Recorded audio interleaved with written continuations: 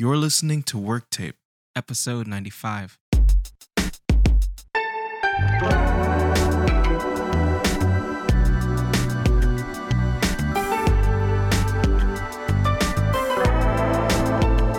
Welcome to this edition of the Work Tape podcast. It's your boy, Money Mitchell, Isaac Grooven Grover, as always. And in today's episode, we're going to be talking about the recent news of inductions into the 2023 class of the Rock and Roll Hall of Fame. The official inductions have come out this week. And overall, I would say it's a bit of a mixed bag. I would say some of them I very much agree with. I'm kind of impartial on some of them. And then in regards to a lot of the snubs and people or artists who did not make it, that's where I have some strong opinions. But let's start with those who are actually in. So those who are officially in: George Michael, Sheryl Crow, Kate Bush. So running up that hill and running up that hall with Kate Bush. I had to. Yes, he did. That is mandatory on this podcast. I had to, man. It is a pun cast. And then Link Ray is actually going to be in the Rock and Roll Hall of Fame, which that's kind of surprising that he's not already there, actually. Especially for those who don't know, Link Ray may have been one of the real originators, pioneers of guitar distortion. I believe the way that he actually got his distortion effect on his amp was, I believe he took a razor blade to the speaker grill and created what we know as distortion. I believe that's correct.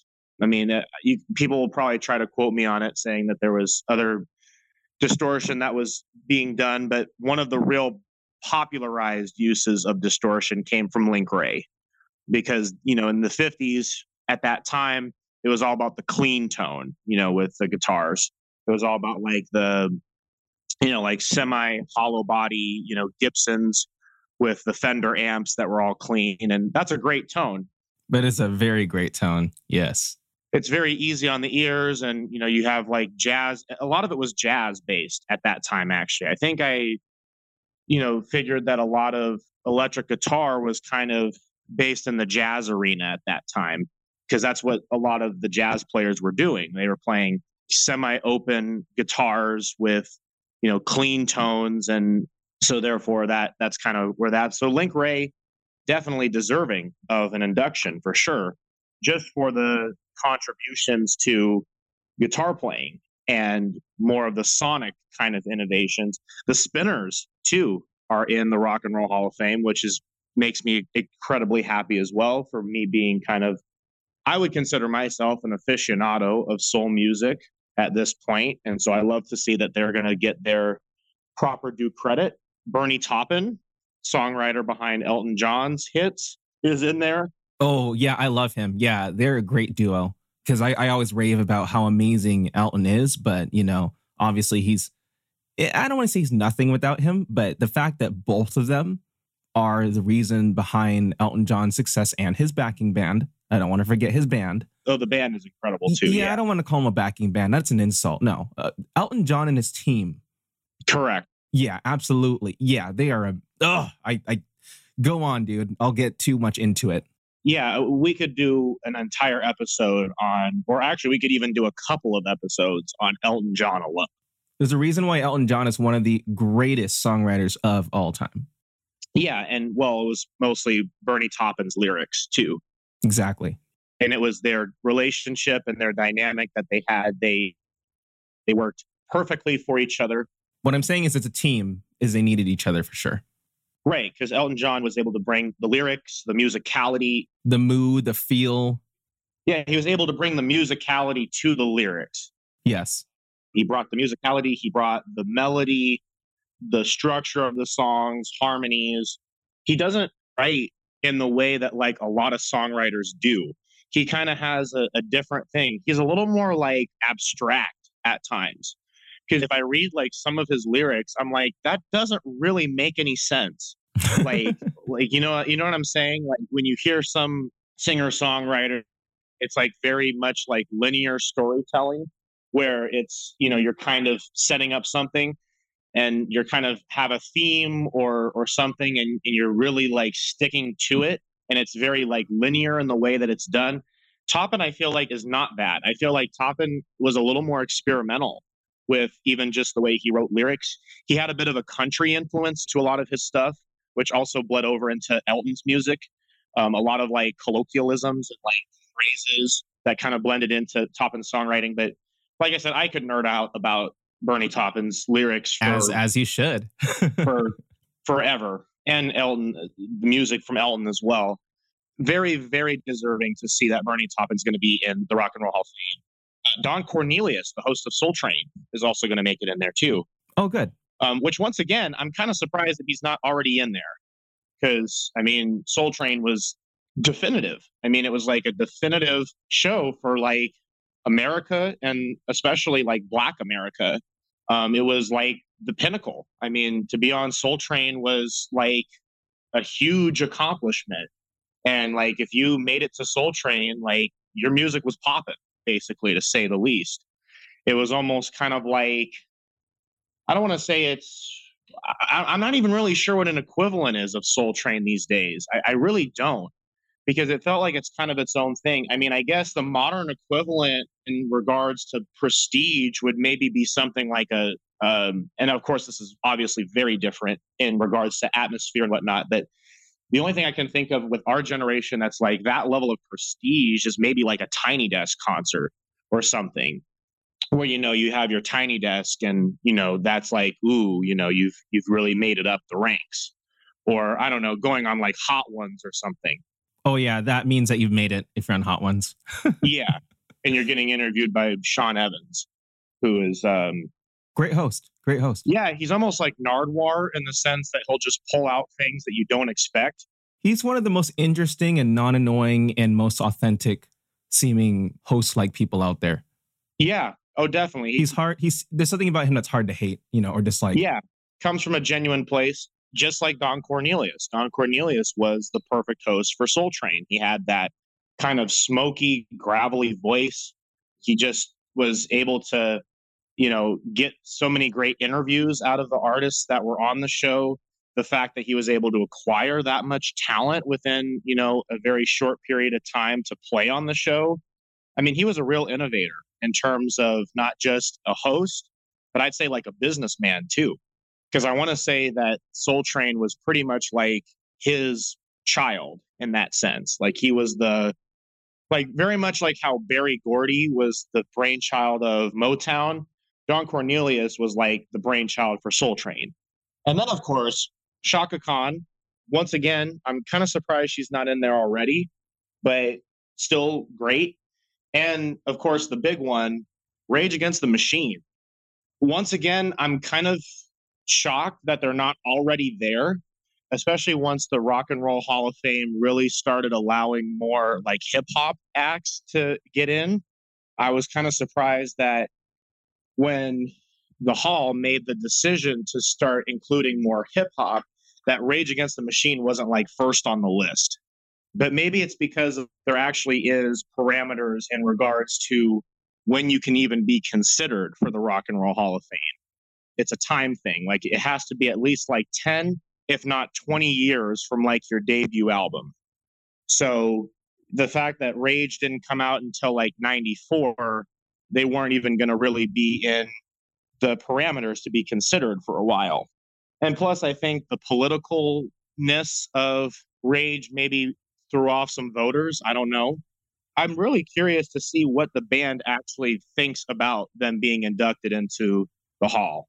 They issued a statement and I forgot what they had said because it was a huge statement. But yeah, it was pretty political. But I mean, first off, I think it's kind of impossible to avoid politics. So that's one. Number two, they were just kind of talking about how, you know what I mean? It really was a political post. But here was the issue a lot of people I saw found with it is that they felt, so I think I forgot what they like made a pun with their name, but it was like something about how like it was so celebratory.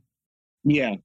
So it kind of came across as kind of arrogant or more like prideful, if anything. Yeah, I think some people have kind of had a little bit of a differing perspective on Rage as of recently, especially with some of the drama that circulated with their tour.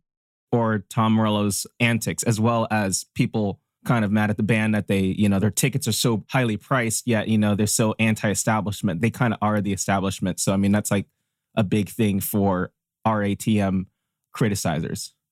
Oh, right. And with Tom Morello, are you talking about like social media antics? Yeah, I mean, you can't speak for someone just based on a post. So I don't want to say that. At the same token, I'm aware of a so-called incident where he was supposedly rude, like really rude to someone who was like, yeah, you need to let me into this restaurant. And I think the owner was like, yeah, you need to reserve. And I think Tom pulled like the "Do you know who I am" card. Oh, got it. I think that's what happened. But again, if I'm wrong, I'm wrong. I see. Yes. And this is not just a Rage Against the Machine issue. I will say, though, it is harder for Rage because what happens is that you're trying to be, we're champions of the masses, we're fighting for people who are oppressed. That's the claim. Right. But then they kind of, in a way, become the oppressors themselves. They kind of just become just another part of the system. Like someone said, you can't be anti-capitalist and then capitalist yourself. And again, I don't want to get into the politics because people get mad about it. Right. But just from like a logical sense, I'm like, well, that makes sense. You know what I mean? Like, I don't care what side of the political spectrum I fall on. That makes sense. Yeah. So, I mean, basically what it kind of boils down to is that Rage Against the Machine kind of started as a band or the common person. And then they ended up being and evolving into the very thing that they made music against. It's kind of the Dark Knight quote: you live long enough to see yourself become the villain. And then I do also recall like some things with Tom Morello on social media kind of having a bit of a superiority complex. And I guess in a way, it doesn't surprise me because he's a pretty intellectual guy. I mean, he graduated from Harvard, with, a couple different, degrees, I think. And the man is brilliant on the guitar. Can I be honest, though, about that? I want to hear this. I think that we need to stop giving excuse to intellectuals being condescending. Now, I will say this. I'm not saying I'm an intellectual, but I've always gravitated toward intellectuals. I've always found them intriguing. And because of that, I have met many arrogant and prideful intellectuals and actually quite a few humble ones. Yeah. And I don't think that they should get a pass. I think what you're saying is like, I can understand it coming from someone like him. I agree with that. Yes. But the fact, and I'm not saying you're saying this, but societally, people need to stop giving people like that passes. Oh, yeah. It's kind of like the Rick Sanchez's of the world. Like they can just kind of be intellectual and they're better. And the irony about intellect is actually, intellect does not mean that you know things. It just means that you arrive to conclusions differently than other people. But it does not mean that your conclusions are correct. Right. So that's something to think about. Right. Dropping some philosophy in this podcast, I see. Oh, you know it. Yeah. And I guess that's my point, too, is that I'm not necessarily condoning anything that Morello has done on I figured social media or otherwise. I will just say, though, that it doesn't surprise me in the sense that he will have kind of that position or that take, especially anything in regards to the political arena. I would say that, he's definitely going to be one to do that. In a way, he's kind of similar to Kanye in the respect that they're both kind of outspoken. They both have some very polarizing political takes. I mean, obviously, Kanye went so far off the deep end. I don't think Tom is ever going to go as far as Kanye did in regards to... I would not call it. I think people will surprise us. Yeah, that's a whole thing in itself. But I do see some similarities in the way that they will like interact with people in regards to especially certain topics. They'll kind of have this thing of, I am kind of better than you because I have, whatever knowledge, or I went to Harvard, or, I made, all these, groundbreaking albums. So therefore I am, better than you. And I do agree with you in the overall like statement in regards to not giving passes or excuses to like more intellectual people or like giving passes and whatnot because of, oh, they're the person who made this, and this. Therefore, we're going to give them the pass. That's why R. Kelly got away with so much, was because people gave him passes. We put people, you're right. We put people in these not unsalvageable, but like kind of non-destructive like places. Like they cannot be destroyed. They can't be criticized. And first off, I'm not saying we should criticize and blast people. I think we should. Here's the thing. I mean, you should be kind to everyone because everyone's going through something. And, if you make a bad decision, you don't want people just like airing it out in public and being a jerk, right? So you should also be kind toward others when they're wrong. Right. But on the flip side, you should also not just like completely just like, oh, they get a pass. Right. No, we should address it, but maturely. And the problem is, I don't think we as a society do things maturely. We do things immaturely on both sides of that coin. Sure. And I think that's especially the case with some music artists where people don't want to accept some of the stuff that their quote unquote, favorite artists have done, and once again, that's why I mentioned the whole R. Kelly thing, because really that man should have been in jail like 2 decades ago. But they allowed it to happen because, oh, he's making great music. Oh, he's a staple at cookouts. We can't cancel him because our cookout playlist is going to be less or whatever. And it's just kind of like, really? Especially after all the stuff that happened with him. But anyway, going back to Rage, I still think that overall, it's excellent that they are going to be in the Rock and Roll Hall of Fame. I think that they are deserving of it for their contributions to music. I think that, like I said, I put them right up there in regards to NWA, Public Enemy, protest music kind of at its finest, I guess. So overall, I would say, congratulations to them.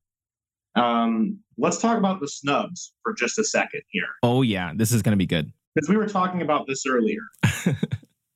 And we were talking about kind of just how surprised and shocked we were at some of the artists that didn't make it. I want to start with Tribe Called Quest. Whack. Especially because with, once again, them accepting more hip hop and more artists in that space, I am surprised that Tribe Called Quest isn't in there. I think, once again, it might be more of a time parameter thing in the sense that Tribe's debut was it 89, I think? Because I know that Low End Theory was not their debut. Low End was 91, but yeah, it was not their debut. But dude, they've been around for... It was inexcusable that they're not even in there, but go on. Yeah, especially just because, with Q-Tip's production alone, I would say they need to be in there. Just by the way that they blended so many genres successfully and, were a band or a group, rather, they were critically and commercially adored in hip hop, which was a bit hard to do at that time. And honestly, Tribe Called Quest is just one of my favorite groups, period, ever. There are so many great hip hop artists of the 90s, so I guess I can't necessarily, it's kind of a tight one if I say they're in the top 3 or 5 because, you got Tupac, you got Biggie, so that's going to be tricky, but easily top 10. Oh, yeah. Easily top 10. I put them right up there with The Roots, De La Soul, the Wu-Tang Clan. I was going to say Wu-Tang. Yeah, no, Wu-Tang for sure. Tribe. And then, got Tupac, Biggie. Yes, there are other ones, but I still think that, I don't know. Maybe there's so many, put them in the top 15 or 20, but I feel like they deserve that top 10 or 15 spot with a lot of those heavy hitters. Nas, too. Yeah, they didn't get the superstardom that Tupac or Biggie got, but you know what they got? They literally defined the 90s hip hop sound. Yeah, and especially kind of more of alternative 90s hip hop. 100%. Because what they were doing was way different than anybody else. They weren't doing necessarily the boom bap sound that Nas did on Illmatic. They weren't doing gangster rap that Ice Cube and Dr. Dre were doing. They weren't doing even any of the stuff that Mobb Deep was doing.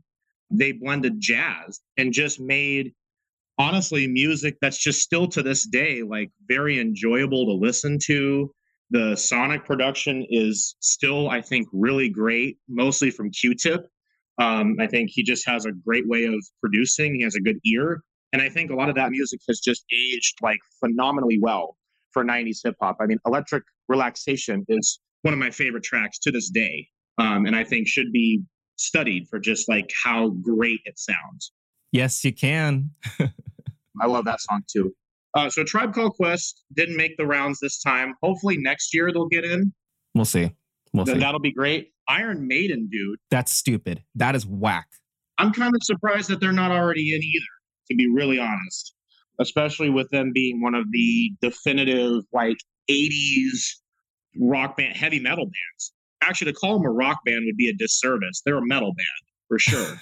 I mean, metal is technically rock, but yes, I guess we don't call that. Yeah, it's still a disservice. You're not wrong. Because, I mean, their longevity, too, is something that I think has big things. You know, the talent of the band, the songs that they made, the fact that they still kill it on tour, even all these years later. I think they've kept pretty much the original lineup, too, which is crazy. Yeah. They're kind of in a small club of bands that have actually kept the original lineup. I think them, U2, Aerosmith, The Cure, maybe. I'm not sure. So anyway, I think they need to get in for sure. And then, of course, the big one that people really made some significant noise about, Joy Division and New Order. I would say Joy Division more, but I can see, yeah, I mean, New Order. You know what's crazy? I like New Order. I really, really like New Order. I like New Order as well. Yeah, but I'm so into Joy Division, and I think they are more iconic because, to be fair, you know, Peter Hook, you know, I mean, he did New Order, but he's still in Joy Division, so he still gets his flowers, and he probably share those flowers with Ian Curtis. I'm talking about his absence, but still, the name of Ian, you know, they'd all share it, you know, as a group. Yeah. But yeah, Joy Division, I'm pretty upset about. I was trying to see if Depeche Mode was in the Rock and Roll Hall of Fame because Depeche Mode is. Oh, they are. Okay. Because I would say Depeche Mode and New Order like kind of in a similar camp. Yeah, they're more similar. Yeah, agreed. So the fact that you have Depeche Mode and you don't have New Order is kind of a little odd, weird. Yeah, exactly. Maybe Depeche Mode took it in place of New Order. Who knows? But I still think that if you're going to go in that kind of electronic route, that you should have both of them in there. True. If you're going to have Depeche Mode, I feel like you should have New Order because I feel like New Order did precede Depeche Mode. So it makes sense that way. I love Depeche Mode, by the way. Yes. They're going on tour again, but their ticket prices are insane. So I'm probably not going to see it. But anyway, Cyndi Lauper also didn't make it this time around. Kind of surprised about that one. Yeah, me too. Just because I would think that she would have kind of gotten in off of just the popularity of a lot of her music at that time. Soundgarden. Whack. Absolutely whack. That is the stupidest thing to ever happen. Yeah, Soundgarden really needs to be in there. I think if anything, just out of respect for Chris Cornell, same, you need to have him in there. Yeah. Like just out of a pure respect and kind of reverence for Chris, I think you need to have him and Soundgarden, the rest of Soundgarden, in the Rock and Roll Hall of Fame. Is Audio Slave in the Rock and Roll Hall of Fame? I don't think they are. I would have to check, but that would be criminal if Audio made it before Sound. So yeah, because you can't really have one without the other. Yeah, like I'd be happy that Chris was in there, but I'd be mad that the lesser half of Chris is in there. Even though, look, Audio Slave is amazing, but it's like, come on, okay, Soundgarden. Yeah, well, I mean, because if you think about it, Audio Slave was just pretty much the remaining members of Rage, including Tom Morello. That's what I'm saying. Then with just Chris at the helm instead of Zach. I mean, that's really what it is. Bro, yeah, no. Soundgarden, I don't want to get into it. Yeah, we're on the same boat with this one. Yeah, but Soundgarden is just, I mean, you want to talk about pioneers of like the grunge rock movement. Soundgarden has always been like criminally underrated to me. Like, because when people talk about grunge, it's always Nirvana, it's always Alice in Chains, it's always Pearl Jam. And then Soundgarden is like, yeah, we like Soundgarden, but I don't think Soundgarden gets the flowers that it really deserves. You know what, Mitch? Soundgarden is one of the greatest band names of all time. It really is. It's fantastic. I really believe that because we always talk about the worst band names. That is easily one of the greatest. Oh, Soundgarden is amazing. That is such a good name. And it's named after an actual place. There's an actual place that's, I believe, referred to as the Soundgarden that's in Seattle, I believe. Oh, even better. Yeah, so it's named after an actual spot. I know that for sure. But yeah, so if you have not listened to Soundgarden, you really should. Super Unknown, is that the big one from them? Super Unknown is the one that has Black Hole Sun. Yeah, that one's bigger than Bad Motorfinger, which we forgot to... Did we? No, we didn't do this. 2021. Oh, yeah, I know it's okay. They're both great albums. Bad Motorfinger and Super Unknown are fantastic. Super Unknown was more commercial, though, I think. Oh, definitely. Super Unknown was like their 10, never mind. Yeah, Bad Motorfinger was like their Bleach, I guess. Yeah, that's a good way to put... Well, no. There's actually one from 89. I totally forgot the name of that album. That one's like their Bleach, but that's fair. Oh, you know what? The 89 one might have been Temple of the Dog, because then there was another band that was also called Temple of the Dog that came out later. Shame on me for not even knowing their drummer's name, but Soundgarden had such an amazing drummer too. Oh, yeah. Yeah, really unique. You put him with Chris Cornell, and yes, the rest of the band is great, but just Chris and his drummer. and I mean, they need to be in the Rock and Roll Hall of Fame. End of story. We can go on to the next one. Yeah, I mean, Chris is just one of the best vocalists of all time. Really, seriously. Just the voice cuts through so well. So good. So much soul. The man could really do it all, it seemed. He embodied like almost every decade at once. Yeah. That's what I feel. Well, right up until his death, unfortunately, God rest his soul. Mm-hmm. Right up until his death, he was doing it. So, man's amazing. The last one I want to mention on the snubs, the White Stripes, dude. The White Stripes got snubbed, which I guess is not too surprising because that's like one of the like super recent additions. I do think Jack White is going to get into the Rock and Roll Hall of Fame at some point. Agreed. Whether it's going to be from the White Stripes or from his solo career, I think he's going to get in some capacity just because the dude is like way too talented to not be in there as a guitar player, as someone who kind of pioneered a lot of the kind of indie sound, and just the stuff that he did with the guitar was crazy.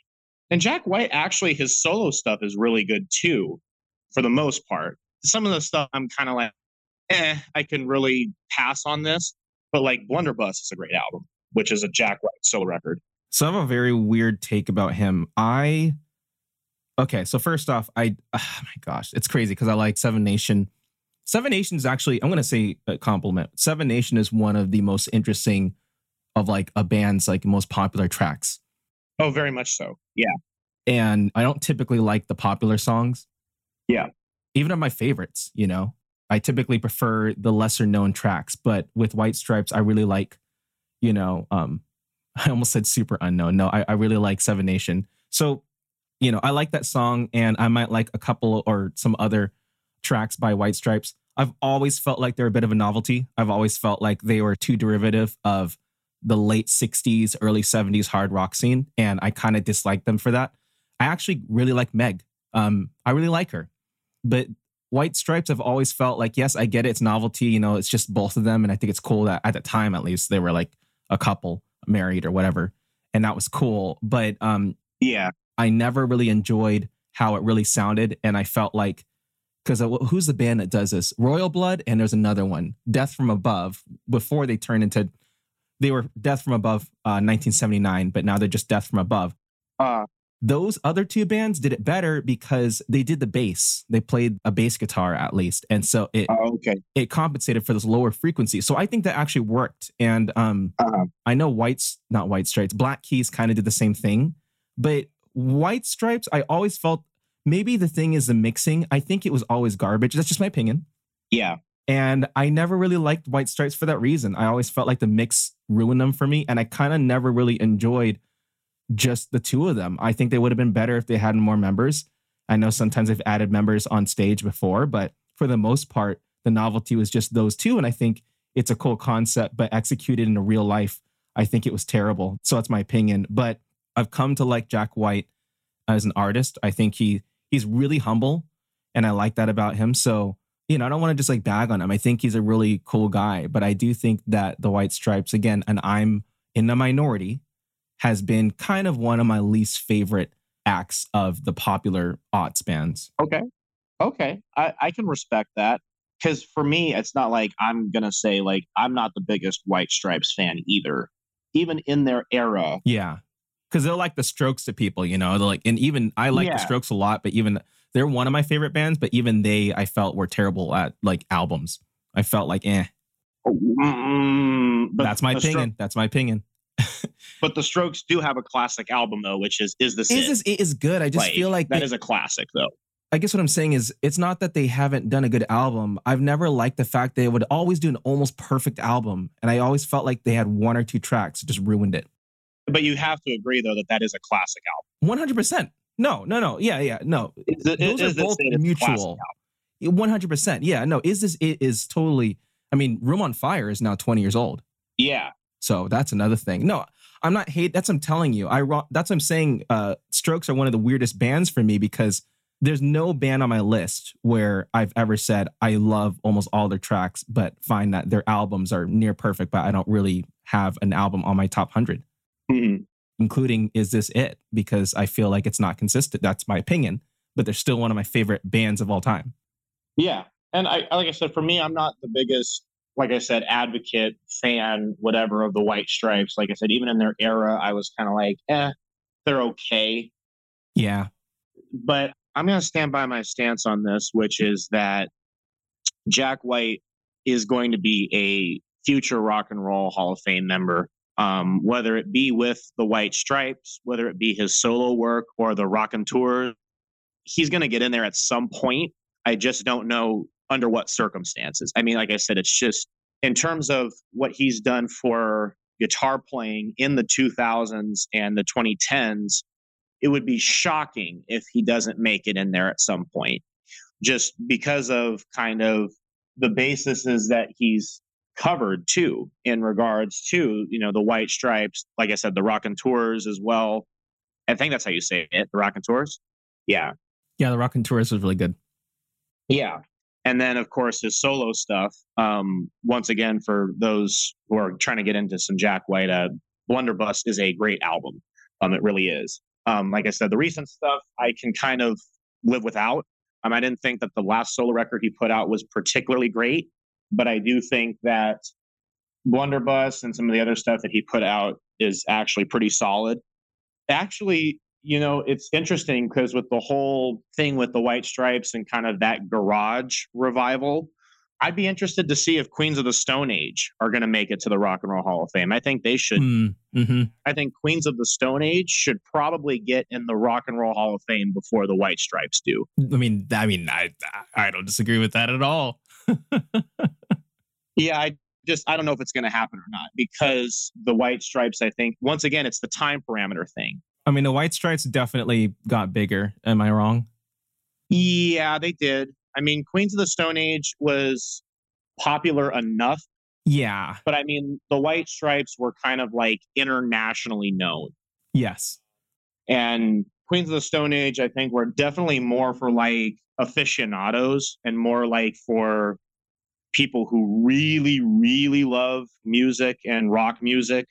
And especially with Queens of the Stone Age, it's a little hard because their lineup changed so much that it's a little bit hard to induct them, just because their lineup was like ever changing. And some of the members that were actually in Queens are already in the Rock and Roll Hall of Fame, like Dave Grohl. So it's a little bit tough. You would actually really be mostly just inducting Josh Homme, to be honest, because that's pretty much the driving force of that band. But yeah, once again, I think it doesn't entirely surprise me that the White Stripes got snubbed. And in terms of the snubs, I feel kind of the least upset about that one, as opposed to some of the other ones we mentioned, like Tribe and Soundgarden and Joy Division. The fact that those three are not in yet is really surprising. And I hope to see them get in future years. But that's going to wrap it up here for the Work Tape podcast. It's your boy, Money Mitchell, Isaac Reuben Grover.